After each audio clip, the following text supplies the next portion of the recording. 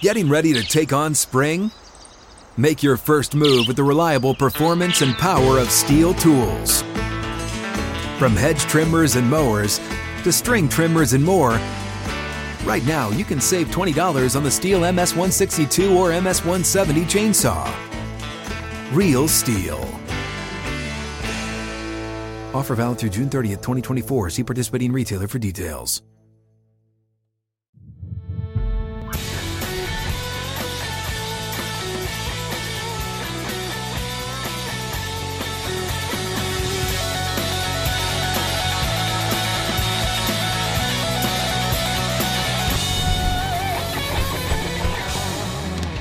Outkick 360 across the Outkick network. Glad you're with us alongside Chad Withrow. I'm Jonathan Hutton. Paul Koharski will join us in about an hour as we get the full Titans update. Chad Withrow and I falling apart at the seams. I haven't even told Chad this story yet, but I'll start with him and then move to my story this morning. Chad's having inner ear problems today.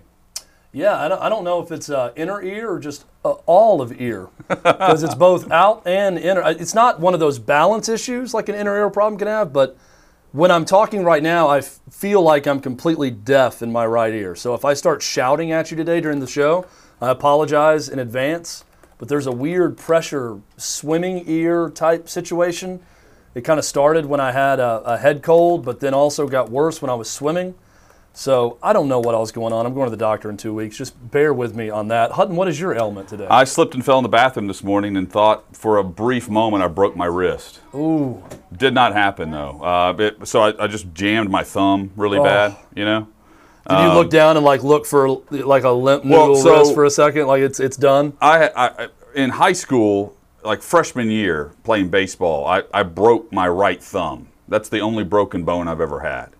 And my mom, and she still laughs about it to this day, she was like, "Oh, it's a jammed thumb, no big deal. Like you know, we'll just it'll heal. The bruising will go away." And like 2 weeks later, I finally went and got an X-ray, and it was broken.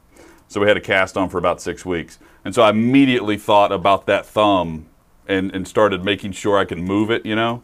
But at the same time, then years ago, it felt like a jammed thumb too. So we'll see how this goes. But so far, so good today. I iced it on the whole way here. I sent a picture. I'm officially feeling like 40 years old now. We're the walking wounded at this point, and it's not going to get any better for us as we get closer and closer to 40. I've also told you this. I've got this trick pinky here that you see right there, how off it is, to where if I move my left arm and left hand in the wrong direction and knock it on something, it will dislocate. I know that Lance Lee is squeamish about certain things. So if it ever happens in here, Lance Lee will be the first to see it, where my finger will go at an L this way and dislocate at the joint, because I have no cartilage or ligament left in that left pinky from so many basketball, backyard football type injuries where it's dislocated a number of times. So there's nothing left to hold it together. So I have to really guard my left hand, because if I even hit it the wrong way on something, it's going to dislocate. I'm going to pop it back in place immediately when I see how gross it looks, and then it's going to swell up, and it's going to be very painful for 2 to 3 days. Broken bones for Lance or Jakob? I'm assuming yes, based on the life that Jacob Swanson has lived. Yeah, I've got a broken collarbone. Really? Right now. Right, in fact, he broke it on the way over. As of this morning. Really been a rough morning for our crew, that he was skateboarding on his way over here. Jacob skateboards 5 miles every day to the studio, to Blackbird Studios, and a car cut him off, and he swerved, and he hit an embankment, and then broke his collarbone on the way over. So it's been a tough day so far. Well, tough week for the Indianapolis Colts with their injury problems and concerns. Carson Wentz, he's out 5 to 12 weeks, whatever you want to believe there, with a broken bone, or they're removing a bone in his foot. Same for Quentin Nelson, who underwent surgery and then posted this morning on his Instagram account. Of course, the starting left guard for the Indianapolis Colts. He said, "Look, F this. I'm looking at this as a challenge. I'm going to be back in 5 weeks and ready for week 1, not ready for week 5. He's not on the same timetable. There it is. He says he's third surgery of the offseason in the books. No time for pity. F that. Truth is, I'm thankful for the early part of the timetable that says 5 weeks. That gives me 5 weeks to do everything I physically and mentally can to be ready for week 1 to smash these goals. That from Quentin Nelson. The question is, who is he going to be protecting if he's back to protect the quarterback by week 1? And who knows on that timetable? By the way, Quentin Nelson, quickly, that's how it should be. Yeah. I love that mentality. I mean, I think 98% of athletes out there, they're wanting to play their sport. And when they're told a timetable, if you say 5 to 12 weeks or whatever, the weird timetable that's laid out there, they're immediately going to think 4 weeks. Fine, I'll be back in 4 weeks. They're going to add a week on the front end of that and try to get ready at that time. So I applaud Quentin Nelson for saying what we all know pretty much every elite athlete thinks. By the way, you saw the Kellogg's logo. They are not a part of the show. They will be a part of Primary Complaint coming up in 45 minutes. Philip Rivers, the LA Times, Sam Farmer, they're doing a story on him because he's a high school coach in Alabama now. And Sam Farmer went and asked him if he was officially retired, if he would consider coming out of retirement for one more year. He's played 17 years, 16 with the Chargers, 1 year with the Indianapolis Colts. And Rivers, who's a first-year high school football coach in Alabama, I believe it's a Catholic high school there, said that, look, I'm retired, but I haven't officially put it away. Here's the quote: "I'm just going to stay ready. I want to make sure I'm very clear. I'm not predicting I'll play in December or January for that matter. 1, you've got to have somebody who wants you, and 2, it's got to be right. But I've not completely ruled that out." That from Philip Rivers, which makes it sound like he's committed to coach before he's committed to come out of retirement and play. The Colts would need him right now. Translation. Pay him. Philip Rivers is going to be the day 1 starting quarterback of the Indianapolis Colts. I would put a lot of money on it. When you've got a guy who retired in a teary, emotional way at the end of last year, and we all sat and thought, this may not be the complete end for Philip Rivers, the way he left the game in that loss in Buffalo, and now he's saying, I haven't completely ruled out playing again. I'm getting in shape. And then he goes through his workout routine. Hey, I was a little heavy a week ago, but I'm out here in this Alabama heat, and I'm getting in better shape. He's playing. It's going to happen, whether it's week 1 or whether it's later in the year when his high school football season's over. By the way, he's the head coach of his high school team. Final game of their regular season is October 29th. That lines up, I believe, with week 8 of the NFL season. So he could play the back half of a season. It's also and a very short coach his season team. for high school, isn't it? Yeah, well, it's always – I guess they're not expecting playoffs for his team because the regular season always ends typically right around Halloween, and they go into the playoffs for a month to go to the end of the season. But anyways, I read that, Hutton, as Philip Rivers is playing, and he's going to play for the Indianapolis Colts. That's the way it's going to go down. We'll see. I said earlier this week, my first call would be to Andrew Luck. I'm not saying that I think it would happen, that he was coming out of retirement. I think he's done. But I would at least inquire about that. And then I'm looking to trade for Nick Foles because he knows the offense. He knows Frank Reich in that system, plug-and-play player, albeit he would be in the same situation he was in Philadelphia where he replaced Carson Wentz. Carson Wentz eventually came back as the starter. We know what happened to Nick Foles. He's making a ton of money, but he's a third-string quarterback in Chicago. Hutton, this brings up another predicament, another personal predicament. We have our health issues we open with. Yep. Personal fantasy football predicament for me. Philip Rivers is my guy. I drafted him for 8 straight seasons in fantasy football. Jessica on Twitter even says, I was going to ask Withrow who he's going to draft at quarterback this year since Old Man Rivers was out, and yet here we are with Old Man Rivers possibly coming back in. Now, I'm not confident in Philip Rivers with no offseason and preparing to be a high school football coach to draft him again, so I need to find my next guy. I need to find that steady, mid to later round quarterback that you can draft that's going to start for you and get it done. So I'll have to start my research now. Could that player be Trey Lance, Chad? Could that player be Trey Lance? Because every day there is a new report about how Trey Lance is looking great in training camp for the San Francisco 49ers. Kyle Shanahan has said it's going to take a lot to unseat Jimmy Garoppolo. Garoppolo's been very up and down, according to reports in the open practices in San Francisco.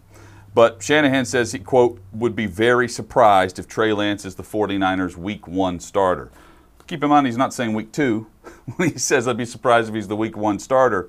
But the way that Lance has latched on offensively so far, and again, no preseason games. We're going to see a lot from him in the preseason, though. This is happening sooner rather than later. I think a lot of people thought this would be a wait and a sit and wait year. With the capital that they gave up to move up to the 3rd overall pick in this draft, to select Trey Lance when they had their selection at quarterback, and to make the pick, and knowing that they had Garoppolo, but choosing to keep Trey Lance is eventually going to be the guy, Chad. It's just a matter of when. We all know that. But could the Colts inquire about Garoppolo? See, that's how the full circle now is complete, because the media out west is saying Lance is showing signs that he was drafted there for a reason, not for the future, for now. That's how good he's been in practice. Again, I haven't seen much of his throws. You can make a lot of practice throws look really good. I'm taking those reports for what they are. And to be fair, Garoppolo has even said he needs to be more consistent. What's the better option? Phillip Rivers, knowing the system, having quarterbacked your team a year ago, I'm talking about for Indianapolis, or Jimmy Garoppolo, a younger quarterback than Phillip Rivers.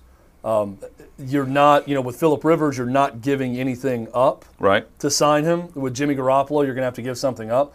I mean, I think you could argue Phillip Rivers is the better option if he's really interested in playing, which I believe he is with those comments. I don't think you say that you're, I'm not completely retired and I haven't shut the door on it unless you're planning on playing or coming back. The problem with Garoppolo is it would take multiple picks and future draft compensation to pull off the trade. For instance, would be there was a report by Vic Tafur, I believe, out in Vegas, who covers the Raiders. And if I got the reporter wrong, I apologize. Nonetheless, the report was it would take at least a 3rd-round pick to trade for Marcus Mariota, the backup quarterback for the Vegas Raiders. If that's true, the Colts would have committed a 2nd-round pick and then a 3rd-round pick for Carson Wentz and Marcus Mariota in next year's draft.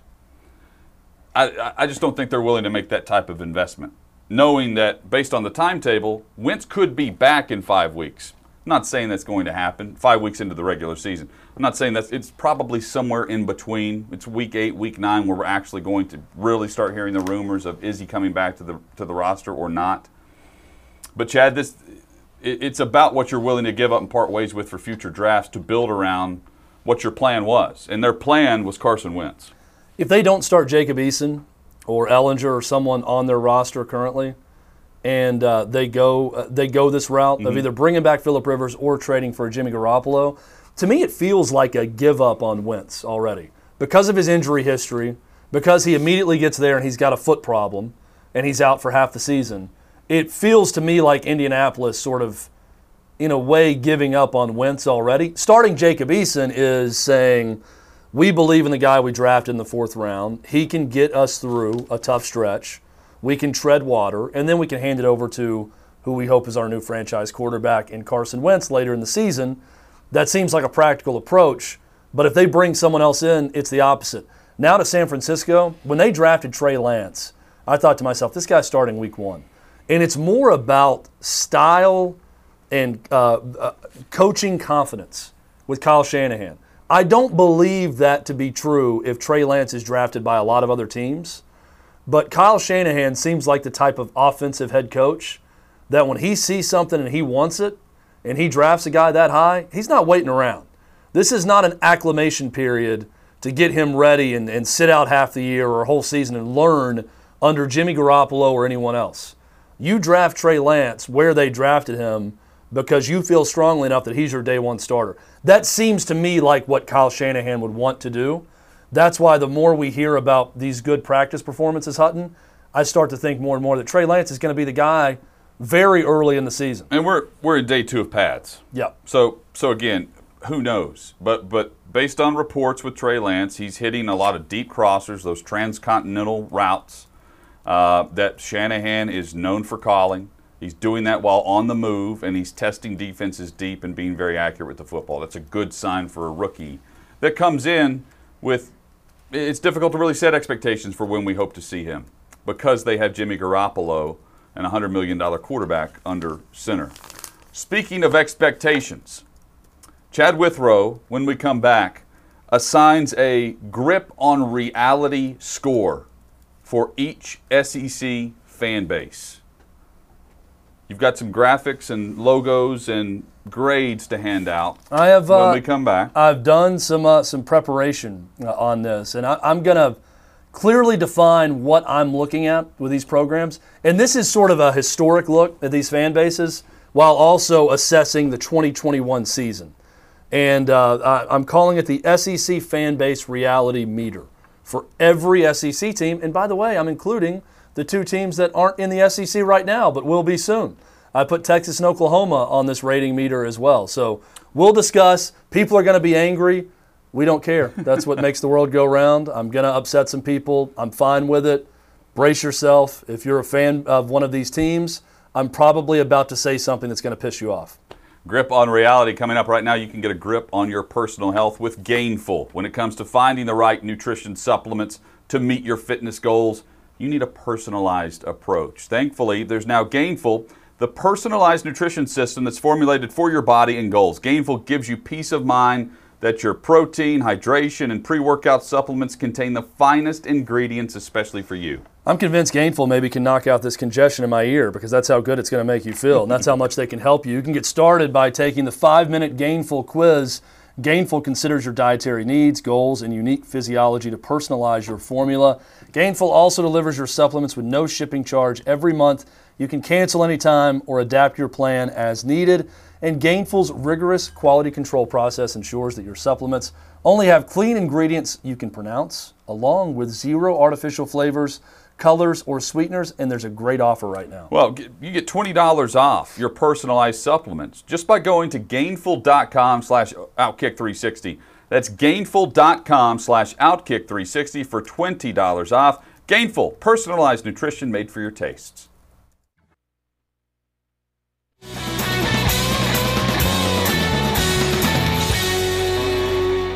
Outkick 360 rolls on alongside Chad Withrow. I'm Jonathan Hutton, live from Studio G in Nashville, Tennessee. Blackbird Studio is where we're located. The Blackbird Academy, 9 world-class studios here, over 1,400 mics, 50 amps, 70 guitars, 65 full drum kits. They have a rental facility for Blackbird, but also state-of-the-art recording studio, which they're known for. You can go to school here. TheBlackbirdAcademy.com for more information on how you can learn studio engineering, audio engineering. You can be on the road. You can be in studio for production and much, much more. All things audio. If you're passionate about it, TheBlackbirdAcademy.com. The McBrides and their staff, they flat out get it done. The reality meter here, extremely high. Grip on reality, extremely high at Blackbird. Not necessarily the case for every fan base across the Southeastern Conference, and that includes Texas and Oklahoma on this list. Chad, you spent some time yesterday compiling the Grip on Reality meter for Outkick 360. And you're right in that we like to think that self-awareness is an attribute of Outkick 360, and we try to always be aware. If you are a fan, which is short for fanatic, of your team, awareness doesn't always go hand in hand with being a fanatic of your team. So what I tried to do was have a list of all 16 SEC teams, I am counting Texas and Oklahoma now, and look at their fan bases. And I know a number of people in all these fan bases follow the SEC for years, covered the SEC for years, and taking a good hard look at just how reality-based these fan bases are year to year, while also looking at it through the lens of 2021. Here's the definition I wrote down of the SEC fan base reality meter, which we're about to show you my rankings. On a scale of 1 to 10, a fan base's understanding of who and what they are and how they fit within the conference and all of college football. 10 being the most aware, 0 being the least aware for every single team. Let me give you 3 examples of a perfect 10. And these are the only 3 I could come up with. I don't know if I could find other fan bases that fit this. But if I look at a program's fan base in college football, knowing exactly who and what they are, and having realistic expectations every single year. 3 schools came to mind. One from 3 different conferences outside the SEC. Wisconsin, they know exactly what they are. They know exactly what type of player they're recruiting. They know exactly what type of style they're playing. They know exactly what the expectation is at Wisconsin. They don't get too carried away with it. That's a 10. Oregon, since Nike took over and runs Oregon, they know they're going to wear crazy uniforms. They know they're going to have a good time at games. Hung out with a lot of Oregon fans, and they came to Knoxville. They don't get too caught up in it. They don't get too upset. They know exactly what they are and who they are. It's more of an entertainment experience than a lifestyle for Oregon fans. Another 10. And the last is Iowa State.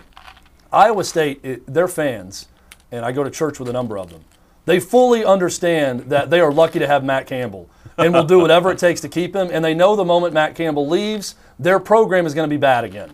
They know who and what they are. They know that they have got a once-in-a-generation coach that's having amazing success. They're willing to do whatever it takes to keep him there. They're very passionate. They're very loyal. They also know that historically they're not a good program. That leads us to my SEC rankings on the SEC fan base reality meter. I'm going to go in alphabetical order. You can see them right now if you're watching. We've got assignments for every team and where they are on the reality meter for the fan base. I'll start with Alabama. 6.5 on the reality meter.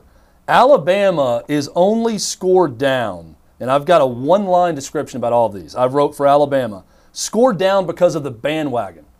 The bandwagon for Alabama is too large to have a firm grip on reality. Why? Because if I said Dennis Franchione to a number of Alabama fans you encounter, or Mike DeBose, they're going to have no clue who you were talking about because they became an Alabama fan when Nick Saban became coach of Alabama. So when your bandwagon is that big, you have a big segment of your fan base that's completely out of touch with reality of everything prior to Nick Saban. Now, Alabama fans rightfully believe they're going to win the national championship every year, and they can, and they're going to compete for it because that's what they're doing every single year. See, I think Alabama, Chad, the fan knows exactly who and what they are. And I think you're downscoring them more harshly than I would. It's like stepping out of bounds at the Olympics, and you're deducted 1/10 of a point. You're deducting them 3 points for that. Well, yeah, possibly so. But I'll also say this. I think that both the bandwagon Alabama fan, which is a lot of them, and the Alabama fan for life, both are fully aware they're the best program in college football. They know that. Yes. So that I score up for that. I think the difference is the Alabama fan of the last 15 years that became a fan believes it will always be this way. And it's not always going to be this way. History has shown as much. So I score them down a bit for that.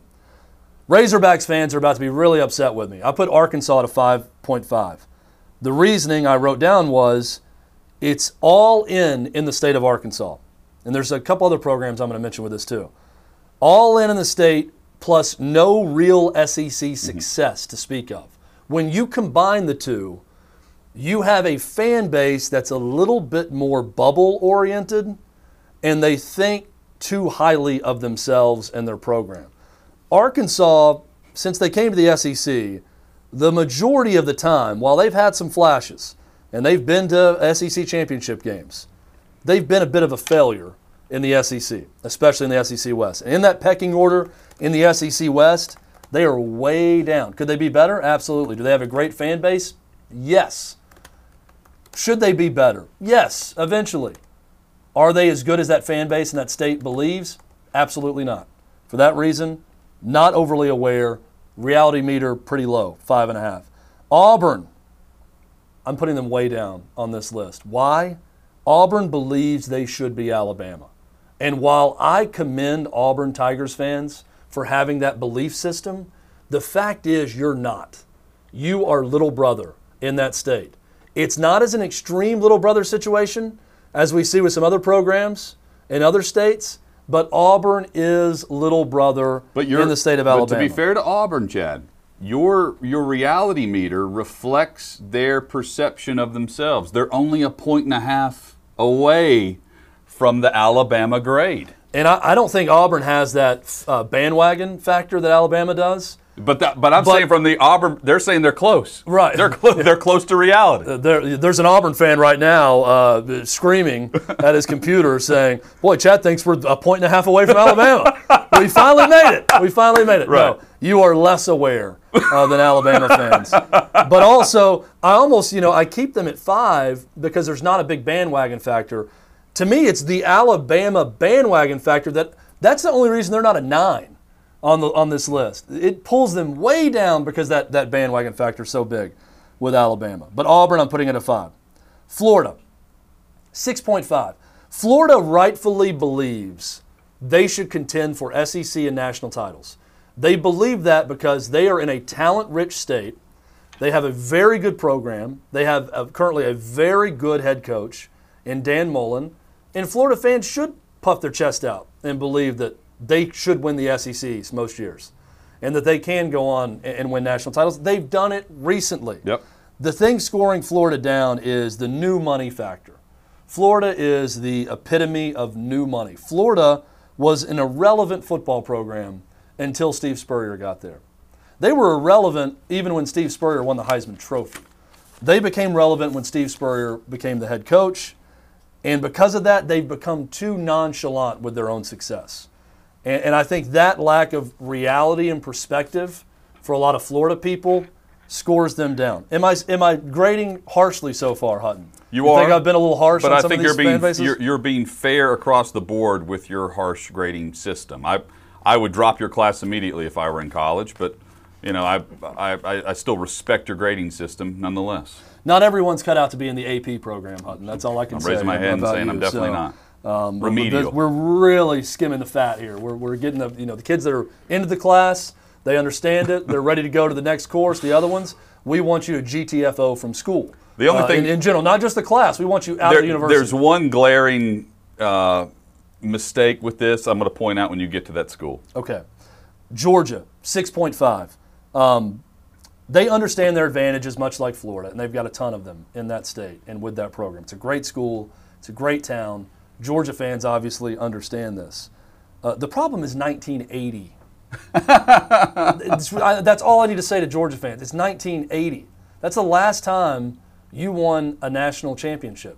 Was 1980. And I don't see it happening anytime soon.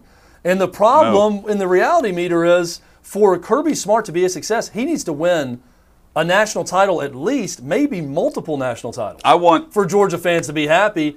And again, 1980. I want the SEC SMAC Facebook group to put what Chad just said on a loop, because the trolls in the SEC SMAC Facebook group do nothing but on a loop talk about 1980 for Georgia. And I think that's the one thing throwing them out of whack is that their expectation for some reason is national championship or bust. And again, 1980. I'll just continue to repeat that over and over. Kentucky. I'm giving Kentucky a high ranking on the reality meter, 8.5 for the Wildcats. Why? They know their football ceiling. What's the example? Mark Stoops. Mark Stoops was given ample time to suck at Kentucky before he steadily built it into a really good college football program. And that's where they are now. And Kentucky fans love that. Kentucky fans know they're not winning the SEC in football anytime soon. They are perfectly happy with 7 to 9 wins consistently, competing with some of the better teams on their schedule, beating the hell out of Tennessee a year ago. If they can, that happens every so often. They're happy with that. Kentucky fans know what they are. I wouldn't say the same thing about basketball per se, if we're doing a reality meter for SEC basketball fan bases. Football-wise, though, Wildcats, you get it. You know who you are. I'm giving you a high ranking on the reality meter scale. Let's go to LSU next. Giving them an 8. I think cultural awareness. We're going to find out this year where they are on that. Cultural awareness really rates high with me with LSU. Much like Wisconsin knows exactly who and what they are, LSU, that fan base, knows exactly who and what they are. They're a good time. They are passionate about their football, but first and foremost, they are a good time. That LSU program is a good time, and I think they have realistic goals. They've won a national championship very recently, 2 years ago. They've won with multiple coaches. When you go back to Nick Saban, Les Miles, and now Ed Ogeron. Yep. And they're, again, this is, comparing them to Georgia, their national championship aspirations, or at least to compete with Alabama for SEC West dominance, it's well-founded. No one can argue with that. LSU, even when Nick Saban and Alabama were dominating, that seemingly was the one game a year that you circled and said, well, it's going to look like a good game when they play LSU. Physically, LSU is not going to back down. For that reason, I think LSU fans all know that. I think they're very high on the reality meter for that reason. Mississippi State, let's go to them next. 8.5. Not going to spend a lot of time on the Bulldogs. Sorry, Sarah Triplett, production assistant, who is a Mississippi State student right now. They're happy to be 6-6. They're happy to have a shot at relevance every 3 years. And that's perfectly fine, because that's what Mississippi State should be. Historically, they are the second worst program in the SEC, right in front of Vanderbilt. They're not good, historically. Dan Mullen is the example of a great Mississippi State coach. Consistently 6-6 or better, occasionally giving your team a shot at true relevance. Well, and now what I'm thinking about the Leach Dak do? Prescott years. Right. And I think that should be the expectation for Mike Leach. I mean, ultimately, when he gets his guys in, his system going, I think 6-6 with a shot at relevance every 3 years is the realistic goal at Mississippi State. I don't think we're going to have a big argument from Mississippi State fans that they're any more than that. Do you agree or disagree? To me, that's about where they think they'll be every year, right? And they expect one upset, and they expect to be upset once. As long as they win the Egg Bowl, they're happy. All right, I'm going to get moving quicker now with the rest of this list. Ole Miss, I gave them an 8. I wanted to put them square with Mississippi State because I think they have some, even though it's very different schools and fan bases in a lot of ways, I think they have similar expectations. I'm giving them a 0.5 point deduction for a Lane Kiffin swagger inflation.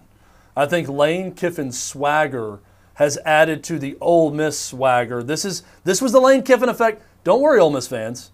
My alma mater, Tennessee, same effect when he was there. It puffs the chest out of having Lane Kiffin talk a lot of crap to other SEC teams and on Twitter and makes you think you're better than you are. I think Ole Miss is suffering from a little bit of that right now, but just a little bit. I gave them this is like a gymnastics rating. I gave them a 0.5 point deduction for the Lane Kiffin swagger inflation. But they are better than what they think they are because they have Lane Kiffin.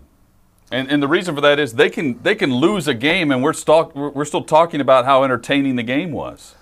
Ole Miss, though, is still not going to anywhere close to competing with Alabama, LSU, Texas A&M. Yeah, but I don't think that's where they should be. That's my point, though. They should be down the list of them, and I think Ole Miss fans understand that. So that's why I'm giving them a high 8 out of 10 is a very high score on the reality scale. I agree. So I'm giving them a high score. I gave Missouri a 7. I'll be completely upfront with this. I don't know a lot of Missouri fans, and I don't think Missouri fans know what Missouri fans are or what their expectations are. For that reason, for this nameless, faceless Missouri fan that I'm talking to right now, I don't think you can even label your own fan base or their expectations. So I just settled on a 7 for that reason, with no real knowledge of it. Let's move on. I think you're way high on that. Oklahoma, if we can't name them, I don't know how we can grade them. Yeah, I mean, I'm just trying to be fair to the Missouri fan and say, I guess you're in touch with reality and you're very self-aware because I don't really know what you are. And if I asked a Missouri fan to describe a Missouri fan and their expectations, I think you'd get a bunch of different answers from them because they don't even really know what their fan base is. But I'm assuming that they're pretty consistent with their expectations. Moving along, Oklahoma, 9. Only deduction, I would put Oklahoma at a 10. I would put them with Iowa State, Oregon, and Wisconsin. They know fully who they are. They are historically one of the best programs in college football.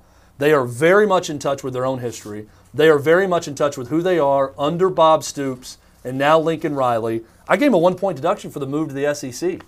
In terms of identity and awareness and reality, that's the only reason I deducted them because while they made a business decision, I feel even stronger about Oklahoma in the Big 12 as having a full grasp on who they are. But I still gave them a 9. South Carolina, 7.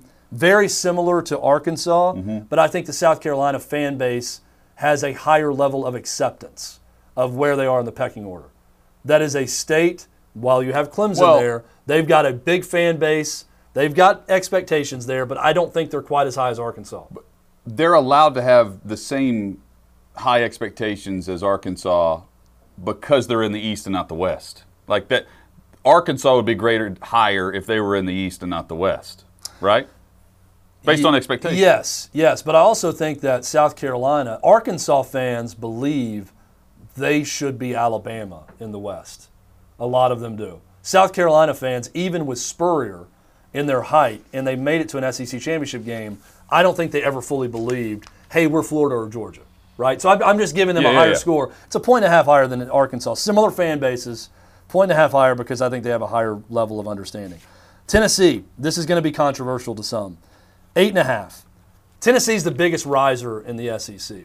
Why? They have been mentally beaten down over the years, and I say this not as a compliment to the Tennessee fan base. They have zero expectations right now. There is zero excitement in Knoxville. And that's reality. We're going to be in Knoxville doing some events this year, possibly for that first game. I get no palpable sense of excitement, of pumping themselves up, of putting a lot of belief in Josh Heupel or anyone. Why? Tennessee fans have gone through this repeated cycle of getting up for every season and every new coach so often now that it's killed them. I don't think it's killed them in terms of apathy where they're not going to show up to games and not support ever. It's killed their enthusiasm. And for that reason, Tennessee is very self-aware. Their reality meter is high because they know they're going to be bad this year. Mm-hmm. They know they're nowhere near Alabama, Florida, and Georgia, and nowhere close in the next few years of those programs. They finally understand where they are in 2021. Will things change the moment they have some success? Yes. I bet if we have this in 2 years from now, if Josh Heupel's scoring points and Tennessee wins a few games, they're going to go right back down to a 3 or 4 and be one of the worst self-aware programs that's out there. And I say this as a Tennessee grad, as a Tennessee fan. They're going to go right back down the moment they have success. But right now, for the purposes of 2021, I'm giving Tennessee an 8.5. Texas, lowest on the list. I give them a 4. I think years of hearing, how is Texas not dominating, for Texas fans, has caused this constant state of confusion and an identity crisis. They think they are bigger than they are. They're also overrated in terms of passion. Texas A&M, who I'm about to get to, I think their fan base has more passion, has more pageantry than Texas. Texas is sort of this aristocratic, rich person activity on game days at times, with games in Austin, that they don't fully, they know they want to be the best and they want to be elitist in college football, and they should be. They have every resource to dominate. But the fact that they haven't dominated has led to this constant state of looking for something better.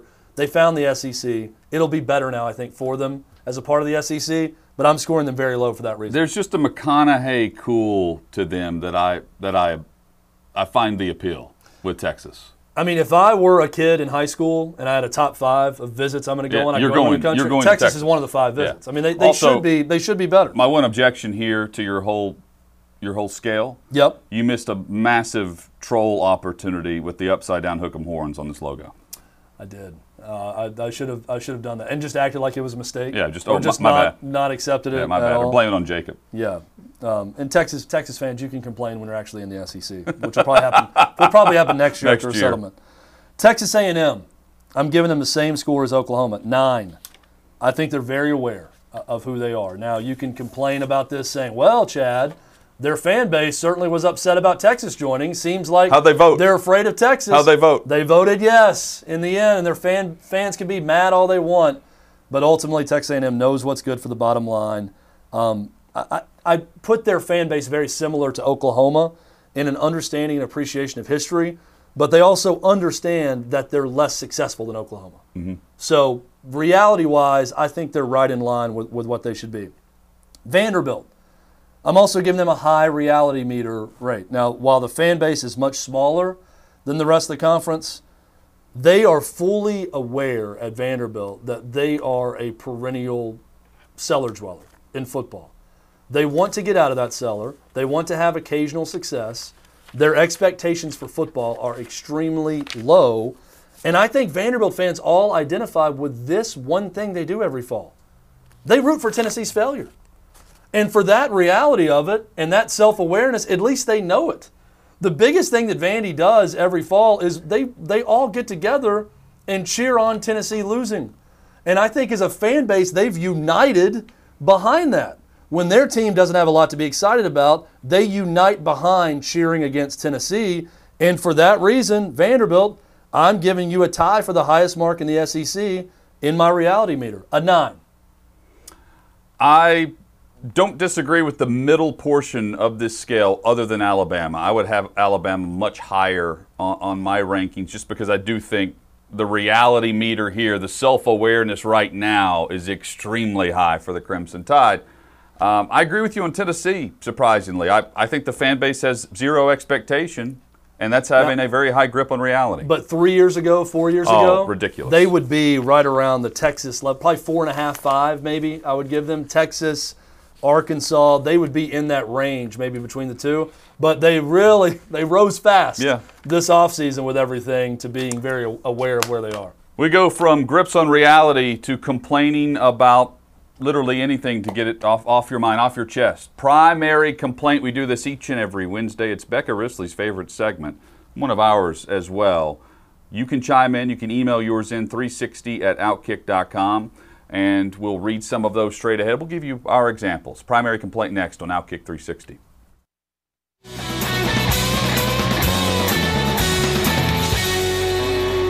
Outkick 360 across the Outkick network. If you're watching on YouTube, we appreciate you. And if you're not, we hope you'll go to YouTube eventually and hit the subscription button. Subscribe to the channel, ring the bell so you know we go live each and every day, noon Eastern, 11 a.m. Central, every Wednesday at this time. Primary complaint.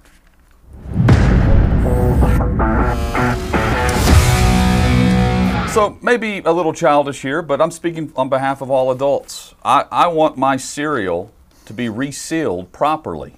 I want the Ziploc technology that is now available to all humans to be available in my Life cereal box instead of having to crumble up that bag that's all ripped apart. You can never get into it easy, and it's all ripped apart. I want the Ziploc seal.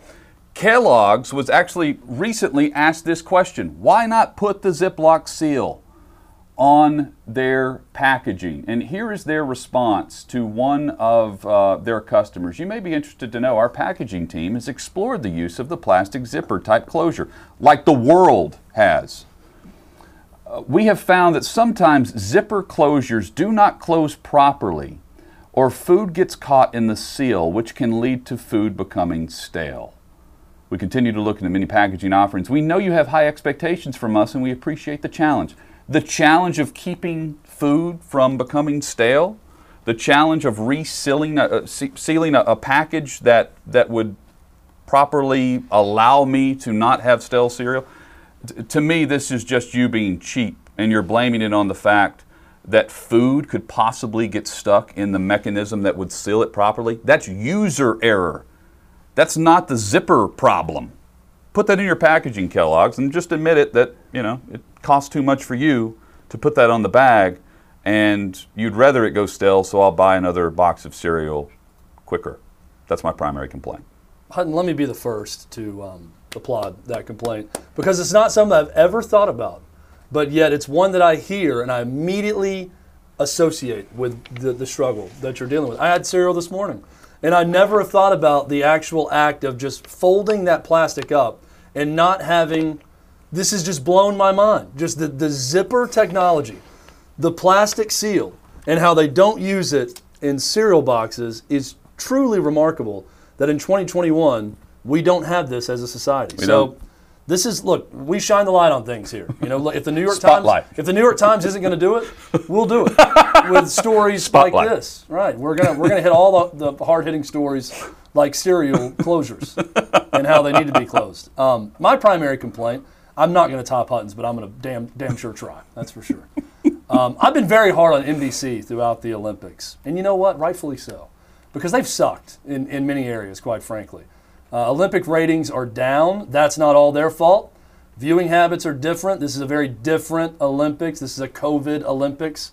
It's a year late in Tokyo. The timing is off with everything happening in the middle of the night. You get to see some live track and field or swimming. I think Mike Tirico is excellent. There are some good things also. But let me give you one of the bad things about NBC's Olympic coverage, and I can encapsulate it in this one tweet of a video that was circulating yesterday. This is a tweet from the Wrestling Room, and it's a video that went viral of this woman who won the wrestling gold medal, first ever African-American woman from the United States. And I had the name written down, but it's not in front of me right now. Hutton can find it and probably tell me her name. I will. I told you earlier that 4 names is better than 2 or 3. She has 3 names, and it's up. Tamara Minson Stock. Thank you, Hutton. Hutton's eyesight better than mine right now. This woman was terrific. This video was great, raw, pure, real emotion. She is wiping her tears of joy with the American flag draped over her, showing national pride, talking about her country, talking about how hard she worked to get there, talking about her father's death, talking about how she didn't start wrestling until 10th grade, and now she is an Olympic champion, and how it's the hardest thing that she's ever done. It was great. It united people on both sides of the aisle. I saw Republicans, Democrats, independents, actors, musicians retweeting this video, and they were all thrilled to see it. You saw Americans respecting a fellow American. Respecting a fellow American that loved being American, that won, that was victorious. But we didn't see it on NBC's primetime coverage. I have no idea who's making that decision. They showed highlights of the match where she defeated a woman from Nigeria. They didn't show the video. They did not show the interview on NBC's primetime coverage. That is a remarkable mistake to me. That's what everyone was talking about yesterday, and NBC, in their primetime window, failed to show it while showing that she won the gold. That's a huge error. Can't happen with something this big like the Olympics in your broadcast. That's my primary complaint. I don't know how you missed that opportunity. I don't either. That's the emotion of the Olympic Games. Well, I was showing it to Angie on my phone, the video of it, and we kept getting cut off because kids were interrupting us the whole time. So then the kids are in bed, I'm watching, I'm like, oh, here, they're going to show it. Because they're showing the highlights of her win, and then they just go right to, Greco-Roman wrestling or whatever was next in the highlight. It was ridiculous. You got to show that video. By the way, that was awesome. And I've seen different clips of it. That was one. There was another answer she had about being an American, and it was just really cool because it was real, right? We don't like phony on this show, Hutton. We don't like things that were fake. There was nothing fabricated about her excitement about winning a gold medal. I thought it was terrific. And pretty much everyone else out there thought it was terrific also, except for NBC. You can email in your primary complaint each week, 360@outkick.com. We go to those emails now. May I make a plea also Sure. while we're having primary complaint right now? Send us audio. Send us video of your primary complaint. We are a video medium now as well. Please, 360@outkick.com. Send us a video of your complaint. You can just record into your phone. It's very easy. If you've got an iPhone, you can hit that little arrow at the bottom. Goes to your email. You can send it right to us, and we'll have audio of your complaints as well. We love it however we can get complaints from you. Primary complaint is better with you. We'll read them. We'll do whatever we need to, but please feel free to send in some video and audio as well. Ed writes in this week and says, my primary complaint, people pretending to be brides on vacation, just turning 21, scamming strangers to send them money for, quote, for shots by writing their Venmo on the back of their car. How can people be so gullible? And he shows a photo here of road trip with kids, buy parent shots, question mark, and the Venmo information. Ed, you would be shocked at the stupidity of some people. There are people out there that have Amazon wish lists that are guests on national radio shows like Howard Stern. And they have listeners who will go on the Amazon wish list and just buy stuff and ship it to people. It is amazing what just by simply giving a link and saying, hey, buy me something, what others will do because they're feeling generous. In this case, maybe just to be funny, but it works. I think it's also amazing. This is more prevalent, and I saw a news story about this, way more prevalent with bachelorette parties. That even on, they're holding up signs when they're on a pedal tavern or on one of these vehicles going around downtown with Venmo information saying, buy me a shot. It is amazing the links that men will go to be recognized by pretty girls. That's what that is. Like they want their Venmo account to show up on this girl's account. If it's $10, if it's $40, if it's $400, they want to get some sort of recognition from a group of pretty girls. That's all that it is. And it's sad that it takes you just giving money to a stranger blindly, not even knowing who it is, to get recognized by a pretty girl. But it once again shows the lengths that men will go to get any type of recognition from a pretty girl. Matt is complaining today, 360 at Outkick.com, reaction videos for everything on the internet. He says, my primary complaint, you know what I'm talking about. For example, the new Ghostbusters Afterlife trailer dropped today. I'm a huge Ghostbuster fan, watched the trailer on YouTube. However, now I see these other YouTube videos that are fan reactions to the actual trailer. Really? I saw the trailer. I don't want to watch a video of someone else watching a video and reacting to it. It's just so stupid. There is a video for literally everything now on YouTube. So I'm going to tell on myself here. I actually like these videos of the like nerd people that can spot the Easter eggs in trailers. This is not like as bad as the kids who watch someone unwrapping a toy. You know, that's the whole YouTube video. I actually enjoy watching where they'll stop it and they'll have someone talking over the trailer. Oh, and now you see this, and this could be a reference to that. I enjoy those videos. Now, what I don't enjoy, and I'll agree with them on, is when you search for something on YouTube, sometimes those will be the first things that pop up. Yeah. Like it's hard to find the actual... The algorithm sends you to that. Yeah, well, the actual trailer you know, is not the first thing that pops up. It's it's Den of Geeks reaction to the trailer. Or they have souped up their own trailer of it, right? Like... Yeah. The people that like make the homage to a movie. Yes. And you think it's like, wait a minute, no, this isn't right. This is all scenes. This is not the original from trailer. Previous movies. Right. Yeah, I don't like that either. But I do like a good, helpful. Because I see the trailer and then I'm like, am I supposed to know that person for some of these movies? So I have to go back in and then the people that'll explain it in 4 or 5 minutes, everything that's going on in the trailer, I'm okay with it. There's an industry for things like that because of people like that. I feel like we get a lot of this with Star Wars, with the new Star Wars any of the Marvel stuff. Yeah, a lot of reaction to the trailer that drops. Yeah. Or someone filming, you know, ESPN would drop it at halftime of the NBA Finals a couple years back, you know? And then the reaction would be them filming themselves watching the TV and crying. Quick reaction to Ghostbusters Afterlife, having seen the trailer a couple times also. I'm a big Ghostbusters fan. You want to react to the trailer? Go ahead. Yeah, as we continue to talk about it. This is not a primary complaint, but I'm a huge fan of the original Ghostbusters, mainly because Bill Murray is a great part of it. I think Bill Murray's probably going to have a cameo of some sort in this one. It's a weird... It doesn't feel like the right time and place to bring back Ghostbusters. Like, of all the things that make sense to have a reboot of something or to go back into a story, it just seems like Ghostbusters from the 80s, it's not the right time to have that. And they've also very intentionally made this look like a season of Stranger Things. So much so that Finn Wolfhard, or whatever the guy's name is, the actor from Stranger Things, is the star of the movie.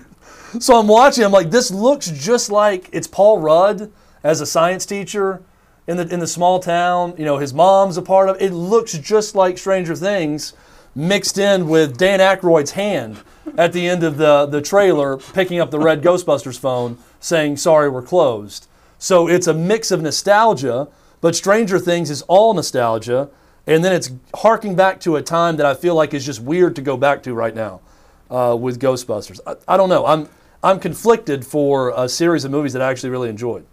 We are 3 minutes away from the Tennessee Power Hour. I'll also drop my 5-minute description of the trailer coming up later on Outkick.com. And then I'm going to react to Chad's reaction of the trailer and post that on the 360 Hunt's going to get pissed that he's going to search to watch the trailer, and mine's going to be the first one that pops Chad's up, reaction and he's not going to see the actual trailer. Yeah, but shout out Matt. I feel your pain there. PK checks in a detailed, thorough Titans practice report from today's full padded practice. A player was kicked out. Taylor Lewan has talked with the media and much more. That's all straight ahead on Outkick 360. Hey, it's Jonathan Hutton. Thanks for listening to Outkick 360. Be sure to subscribe to the show to have the latest podcast delivered to you each and every day. And give us 5 stars. It helps us grow our network and provide you with more great podcasts like this one.